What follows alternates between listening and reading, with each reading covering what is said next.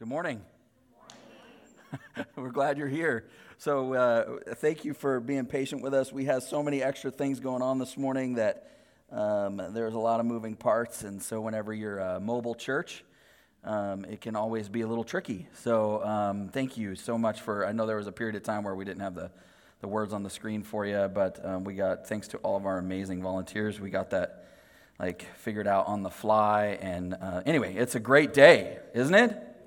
Yeah. So my name is Randy, and I'm the campus pastor here. And today, as you've been hearing all morning long, it's our first birthday. We launched 1 year ago this Sunday on this day. And yeah, it's been an awesome journey. And so, some of you guys were there. Some of you have come since then. We actually launched in the theater at the Riverside Plaza. And then in December, we moved here. And so, man, it's just been an amazing journey so far. It's been a great first year. I can't wait to see what year 2 has. And so the great news is if you're coming here and this is your first time, or if you've been coming only for a few weeks, man, you're getting in on the kind of the ground level as we're building something. And God is writing a really amazing story through South Hills Riverside.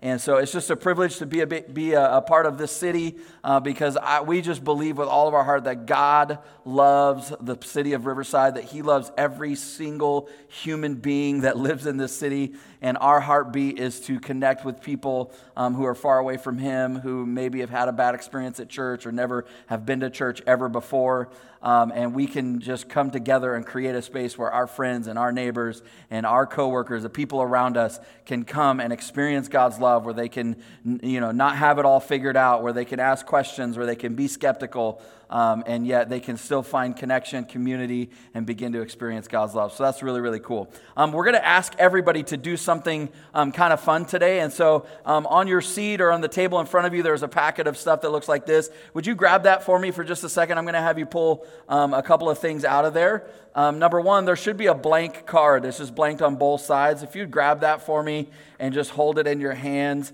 One of the things that we wanted to do on our first birthday was just be able to kind of collectively say happy birthday, collectively sort of share our stories. And so if you would do us a favor, if you would just take a minute during the service and write on here just some sort of message about, whether this is your first time or, somebody dragged you here, whatever, how you came to be here, or, one of the things I told our team earlier is just finish the sentence, because of South Hills, and you just finish that sentence. Or if you just want to write happy birthday, South Hills, whatever, if you just write a birthday message on there that has to do with your story and your connection here, that would just be huge. There's a board in the lobby. We're going to hang all those up, and we'll have those there displayed. That would be really fun. So please do that. Take a few minutes and do that before you leave today. As Ozzy said, there's great stuff going on after the service for all of your family, and lots of food, cake, piñatas, bounce houses, all kinds of fun stuff, popcorn, great stuff. Before we dive into the scriptures, there are just a couple of other announcements that I want to let you know about. I know we've thrown a lot at you this morning. Number one, here we go. There's my shirt. I had a shirt up here. I thought someone stole my shirt. We were going to have some issues. But we're in a series called Love Where You Live, and we have these amazing shirts, these amazing Love Where You Live shirts printed. There's a table in the lobby, and we just had a first run done right now, and the way that you can get your hands on one of these is outside all month long because of Love Where You Live month. We have projects that we've planned out where we can just go out into the community together in groups and do all kinds of stuff to demonstrate God's love to our city and to make it a better place. And so on the coffee tables in the lobby where the couches are, there's all kinds of sign-ups about what the projects are, when they are, how you can be involved. And if you sign up for a project, you actually can get one of these shirts for $5. If you don't sign up, you can buy one and get one for 10. But if you serve, we will eat the other 5 because they cost us 10 to print. But we'll eat the other 5 and just give it to you for $5. So we'd love for you to have one of those shirts. More importantly, we'd love for you to join us in serving our community. A couple other things, tacos with the pastors coming up here in just a couple of weeks on September 19th. And so if you're new or haven't had a chance to really get connected in any way, or you have questions about what we're about or how to get connected, that's a great opportunity to just come. It's a super kind of relaxed environment. We just have some tacos together. Some of our leaders and staff are there. We just hang out, talk, ask, and open it up for people to be able to ask questions and talk about anything they want to talk about. And then finally, our Guys Night event is coming up at the end of the month. The tickets are only $25 right now, even though the slide says $35. And so we're actually going to buy a block of tickets, of 10 tickets today. And so if you want to get one, just let me know, and we'll work it out. And we'd love to take a group of us. It's for guys who are junior high all the way through adults. And so it's going to be a lot of fun. I've been able to sit in on some of the planning and all the stuff that's going into it. It's going to be fantastic. So I have this really strong conviction that significantly impacts how I live my life, and I wanted to share it with you this morning. And could I share that? Could I just confess that to you? Are you ready? So here's my conviction that impacts significantly how I live my life. People are weird. People are super weird. They are. Anybody with me on this? Like, people are just, I'm weird, you're weird, we're all sort of weird, and we're all drawn to people who have our same brand of crazy, right? Like, they're weird in the same way that we are. People who are sort of like quirky, whatever, and they have the same hang-ups, whatever it is. Like, we're drawn to the people who are like us, and we just kind of do our best to put up with everybody else, right? To navigate around everyone else. But have you ever been in a moment, or you ever been in a situation or a neighborhood, you ever lived somewhere where you had a weird or difficult neighbor, and you were just like, I don't know, like, I've tried to get to know this person, I've tried to, like, I just don't know. A number of years ago, when my wife and I had been married just a few years, we didn't have any kids. Before, we just had like a gang of kids that follow us around everywhere. It was just her and I, and life was like, you don't even know how simple your life is when you don't have kids. Like, you don't know what you don't know. And so we were just sort of blissfully ignorant, and we lived in this nice apartment complex. And there was these older people that kind of lived across the way. We lived upstairs, and they lived downstairs. And so we could always kind of look out and see, like, into their apartment, because they always had their curtains open. And I swear, I don't know if these people were, I don't know if they're vampire, I don't know what they were doing, but they never slept. Like, it didn't matter what time of day we got up. It didn't matter how late we came home. Like, there was always activity and commotion going on, and, like, it looks like they were, like, building stuff or cooking. It was just the craziest thing. And like, I'm just like, I think they're cooking meth in there. Like, I don't know what they're, like, I don't know what's going on. But neighbors are super tricky sometimes, though, right? Like, so most of us kind of just keep to ourselves, right? Like, because who's got the time to deal with everyone else's crazy when we're just trying to deal with our own crazy in our own family? But have you ever found out that someone who lives by you was struggling or going through something really difficult, and it had been like several weeks or maybe even a couple of months, and you had no idea? And on outwardly, like, you're talking to one of your other neighbors, or you're just like, man, why is their yard so messed up? And they're like, oh, like, they've been, like, consumed with caring for their mom who has cancer now. And then you feel terrible, and you think, like, maybe I should have known that. Like, I live right by these people. Maybe I should have been aware. And when you think about it, we kind of excuse ourselves from not really knowing our neighbors that well. And instead, and I've been guilty of this, and maybe you've done this, but lots of people I know, like, instead we just kind of identify them with nicknames. Like, oh, I know my neighbors. There's the guy that owns the red sports car, and there's the meth cookers that are down there that are doing their thing. There's the dude that goes jogging all the time, the people who never mow their lawn. A few years ago, we lived in a community in Northern California, and we lived on the street, and there were other streets that kind of dead-ended into our street. And so the people that lived across from us, their house didn't face us. It faced the other street. We faced the side of their house, and their side fence and a little bit of their side yard. And so no one, like, we didn't have a direct neighbor right there. So, and we lived kind of on the edge of the community. And so we had a basketball hoop that sat on the other side of the street. And the lady that lived there forever, we were super close to her. And then she sold her house and moved away. And then this other family lived there.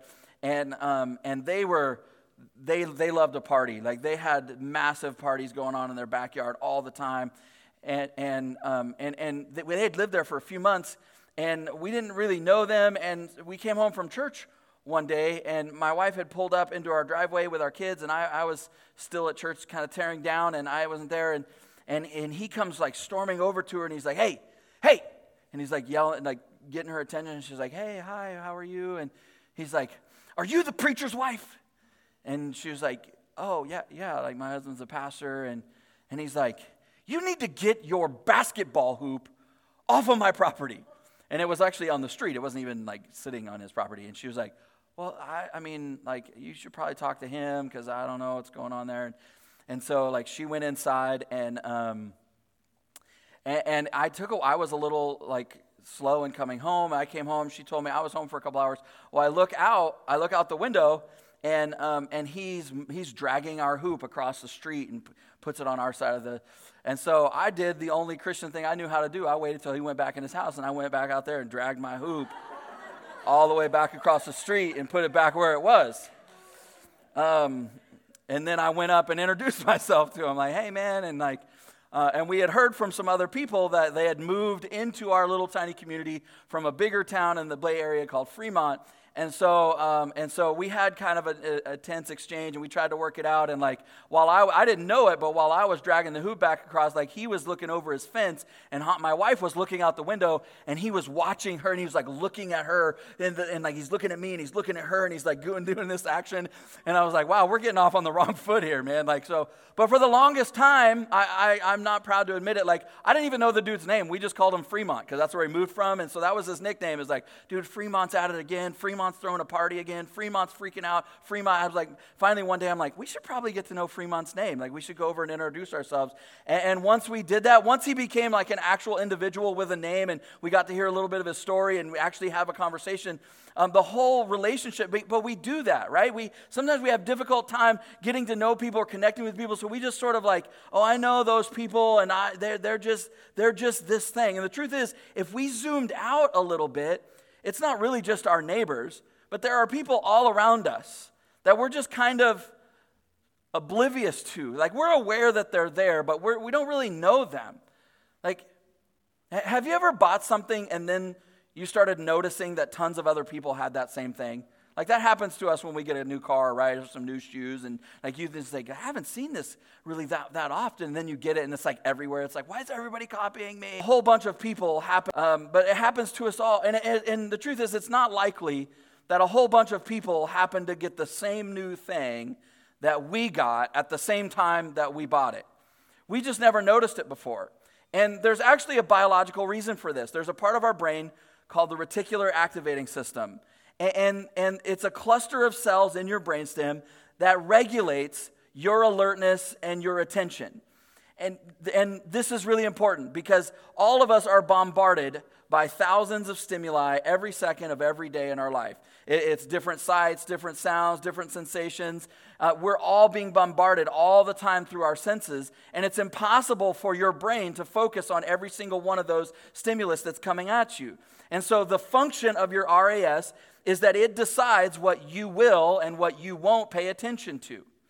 And it's pretty amazing at its job, but it's not perfect. Because we've all experienced times, and maybe this has happened to you, or you know somebody who this happened to, where it's like, that, you know, where you watch an accident, and then you're talking to the people, or you got an accident, and the car like was coming through, and they just say like, I didn't see it at all, like I didn't see them. And there's a biological reason for that, is because for some reason their brain filtered that stimulus out for just a split second, and then they saw it too late and they got in an accident.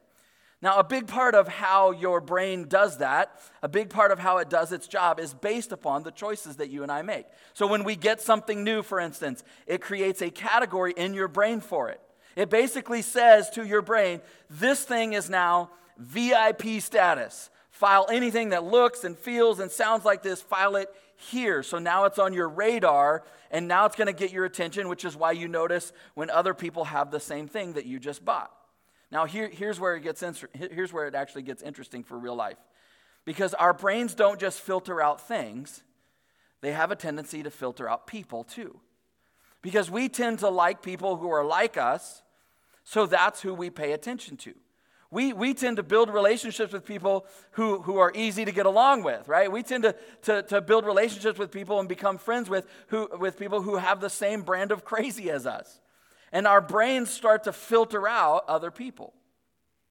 So we gravitate towards those people who are like us. That's actually what we're wired biologically to do. And on the surface, it's not really a bad thing, because in the course of human history, it's helped us ensure our survival, to care for our families, to protect our tribes. But there's a dark side to this as well, because it's one thing to ignore a car of a different color, but it's another thing to ignore a person of a different color.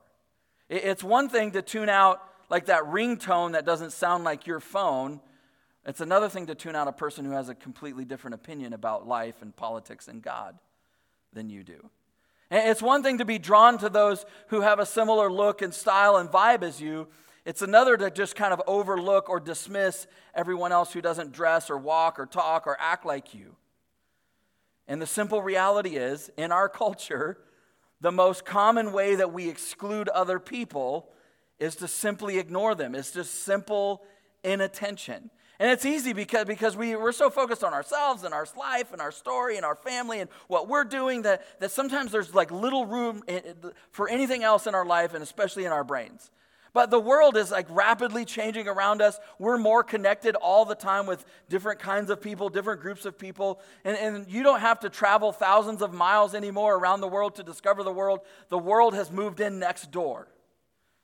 And you're connected to the world through that little device in the palm of your hand. And for most of us, because we don't, when we get into this conversation, we don't immediately feel the tension of it. Because it's something that like those other closed-minded, those other unloving people should work on. And we can all probably think of that person right now who's got some prejudice, who's okay with shutting people out and filtering people out of their life. We can all think of people like that. But if someone asked you, like right now, if like, are you a good neighbor? Are you kind of inclusive person? Or do you kind of love everybody? Most of them think, of course I am. But if you stop to think about your neighborhood, your circle, your life, about the familiar strangers in your life, the people that you regularly see or bump into in your daily or weekly routines, but you don't actually know their names. Whether it's the barista at Starbucks or the people who ride in the elevator with you at your office every single day, or the bank teller or the vendors, or maybe you order so much stuff off of Amazon Prime, like the dude, you like know him by name because he's just delivering stuff to your door all the time. And there's people we see regularly, but we just and we kind of know their face. We see that they have the same sort of part of their routine causes their path to cross ours on a regular. We just don't know who they are.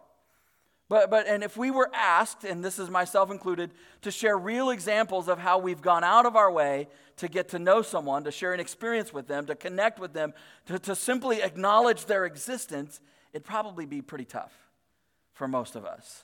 Now, if you're like me, you're probably sitting there going, you're pushing back a little bit, right? Running through all the reasons why, right? I'm never home. Why you don't know your neighbors, or why you don't, I'm super busy. I don't have the time. Those people are weird. They're old, or they're young, or I don't want to hassle them, or I don't want them to feel weird, or I don't want to feel weird.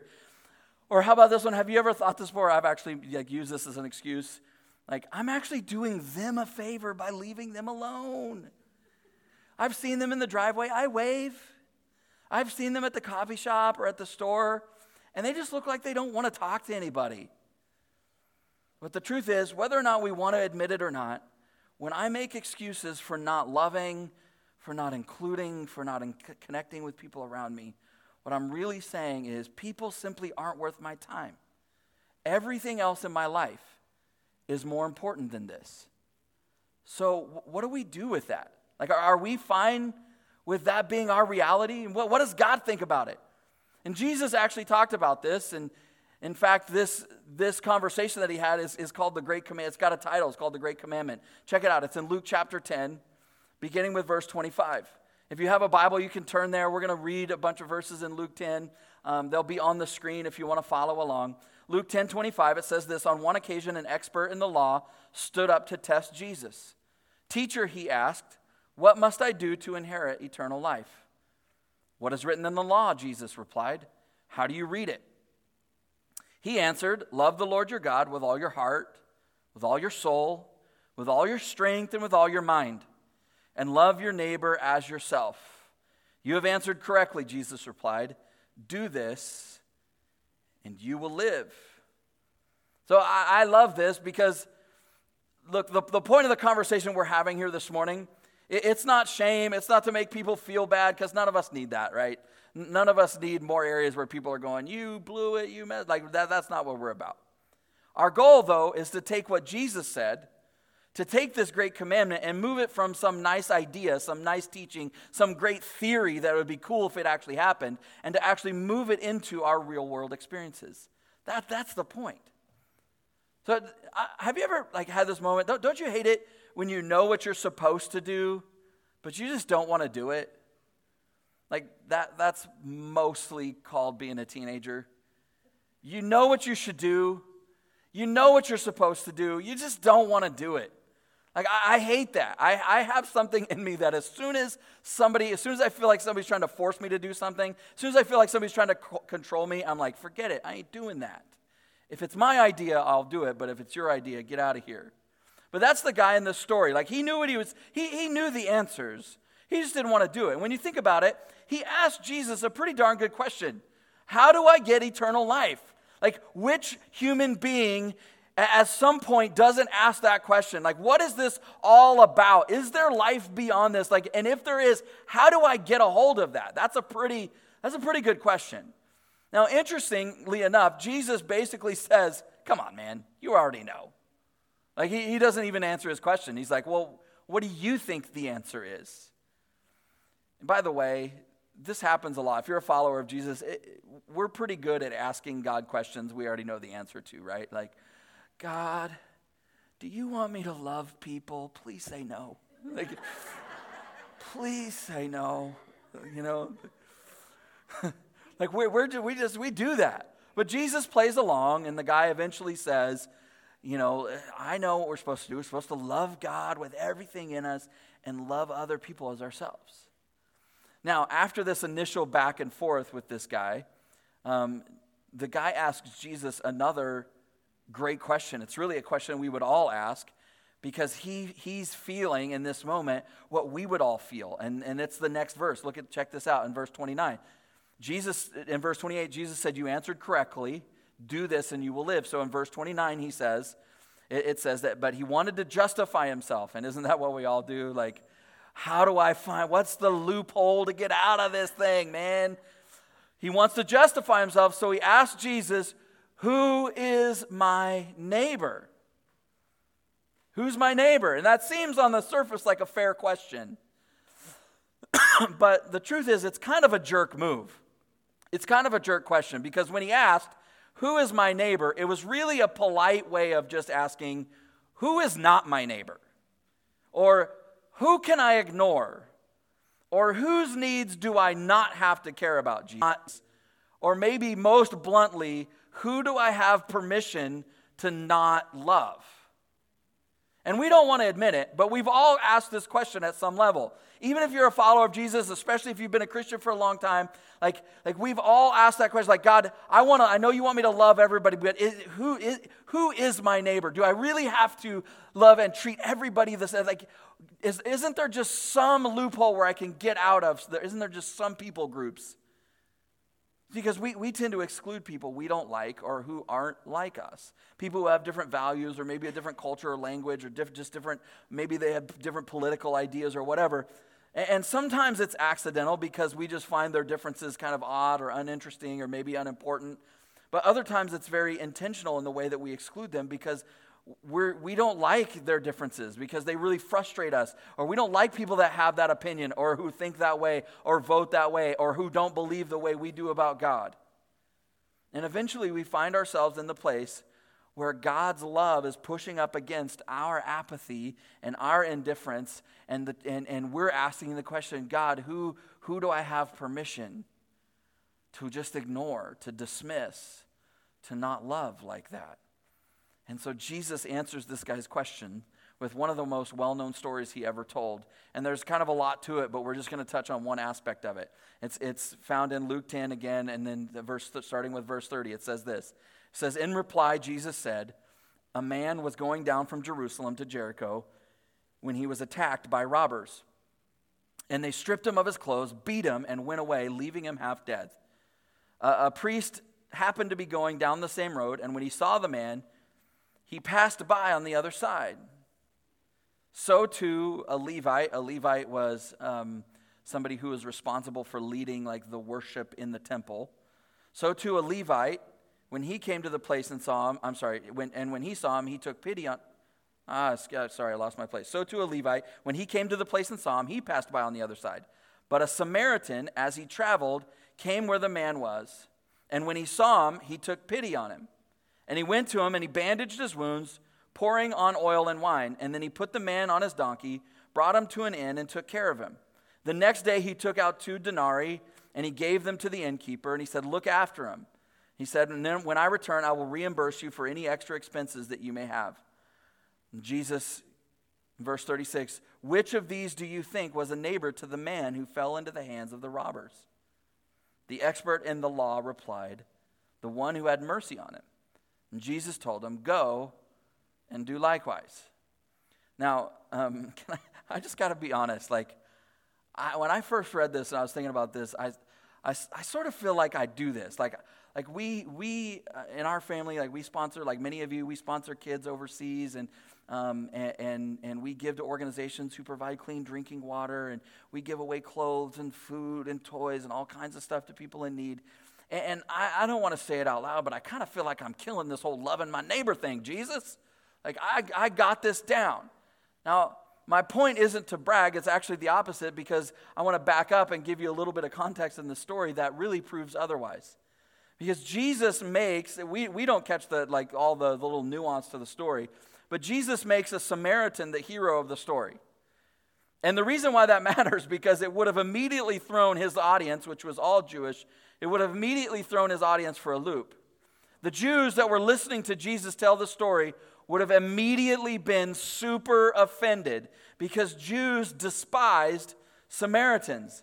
They saw them as less, as lower. And they're going, Jesus, doing what you're saying is hard enough, but me and my people are supposed to be the heroes of the story.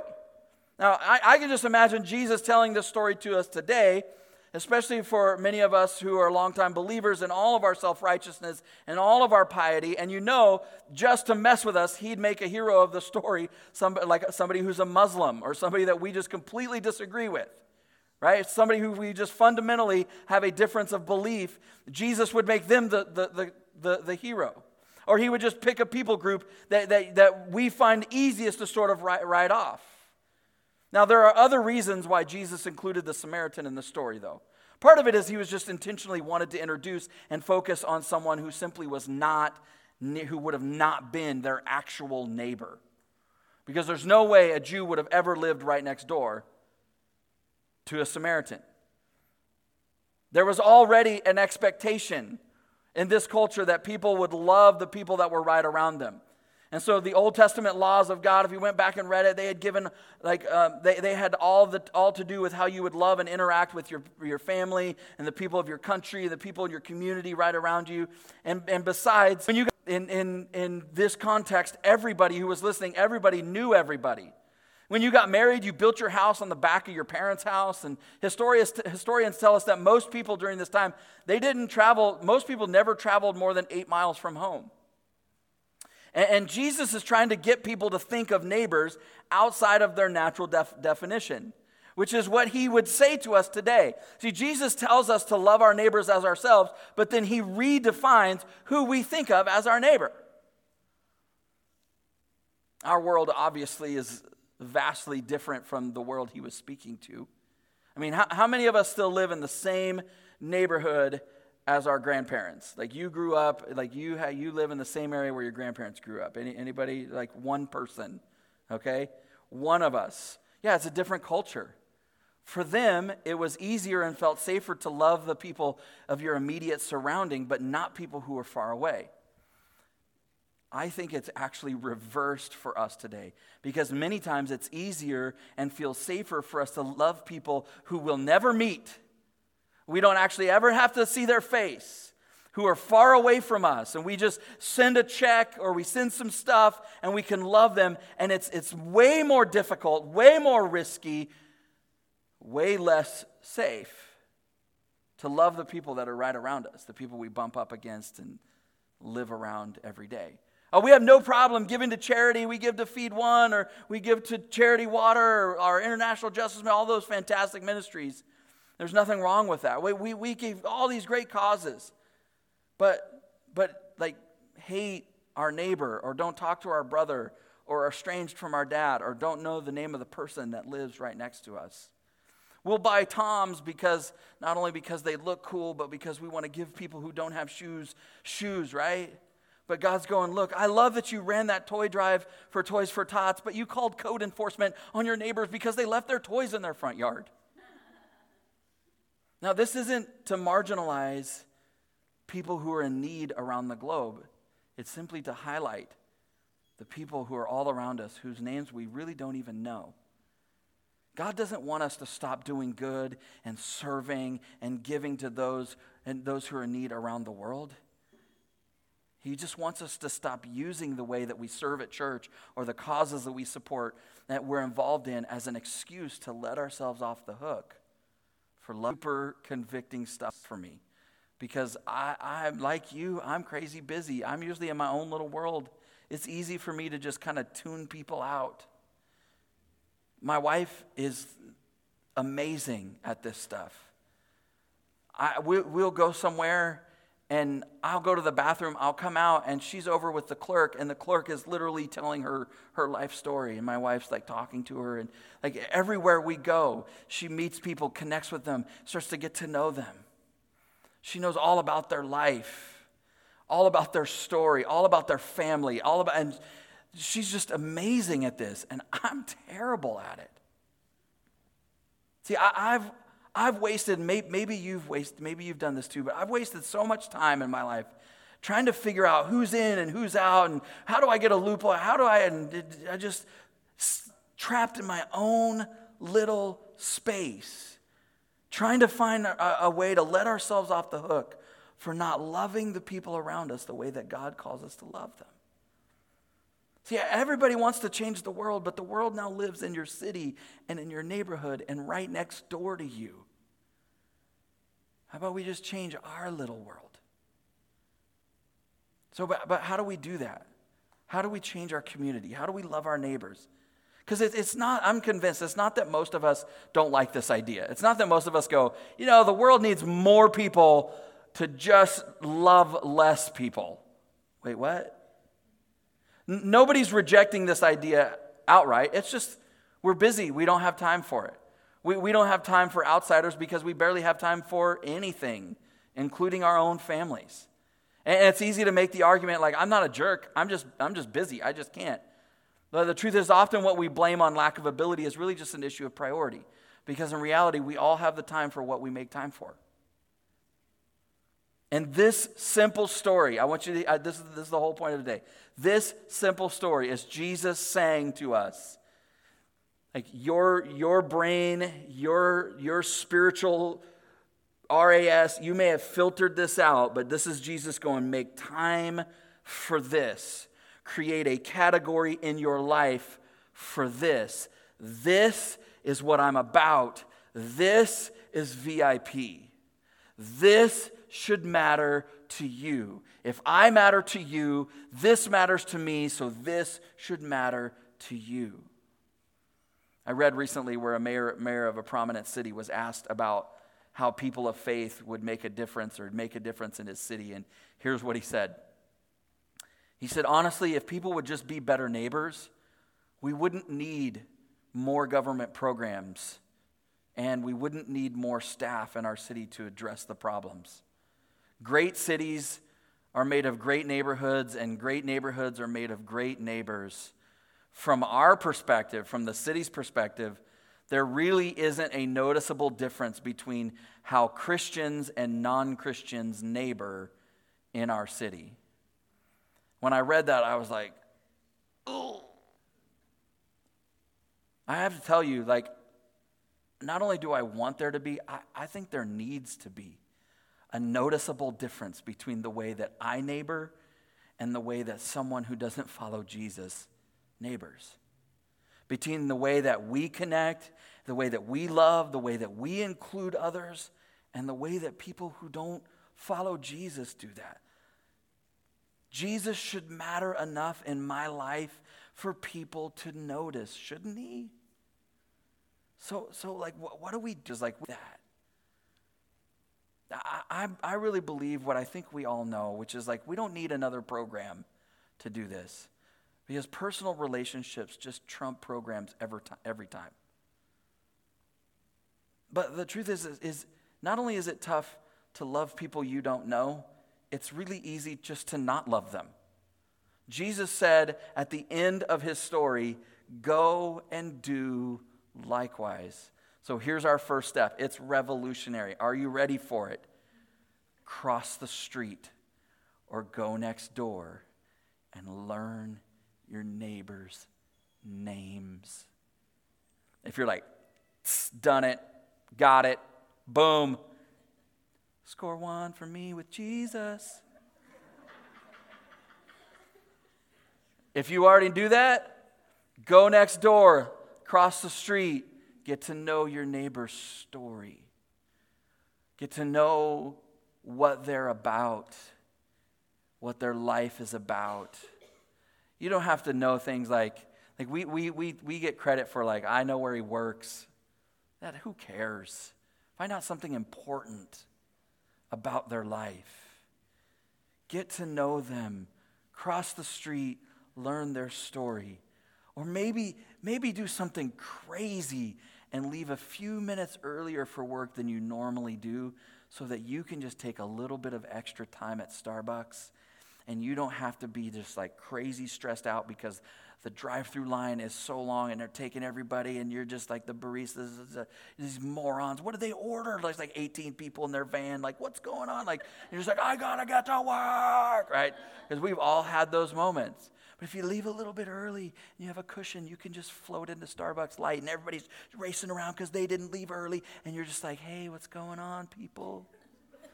And you get to know your barista, and you meet there like, hey, I've been coming here. I've noticed, like, you make and you actually do a great job every time. You guys, I mean, and really that's not true, because they screw it up half the time, or they write your name wrong, but that's not what you're there for. You're there to love them, right? So you're just going to be like, you guys are amazing, and in your mind, you're like, I don't know why I keep coming here, because you guys mess it up every time. But you just got that extra, you got time to take your time to sit and look for opportunities to connect to people and to love people. What if the followers of Jesus, what if our church, let's just leave it there. What if we became known as the best neighbors in our community? There's some, when we lived in Plumas Lake, there were some people who lived on our street, and I don't even know what church they went to, but like, they put a yard sign in their yard for their church. And it wasn't our church, so I went and defaced it. No, I'm just kidding. I didn't do that. just kidding. I would never do that. But every time I drove by their house, I thought, man, it's really odd.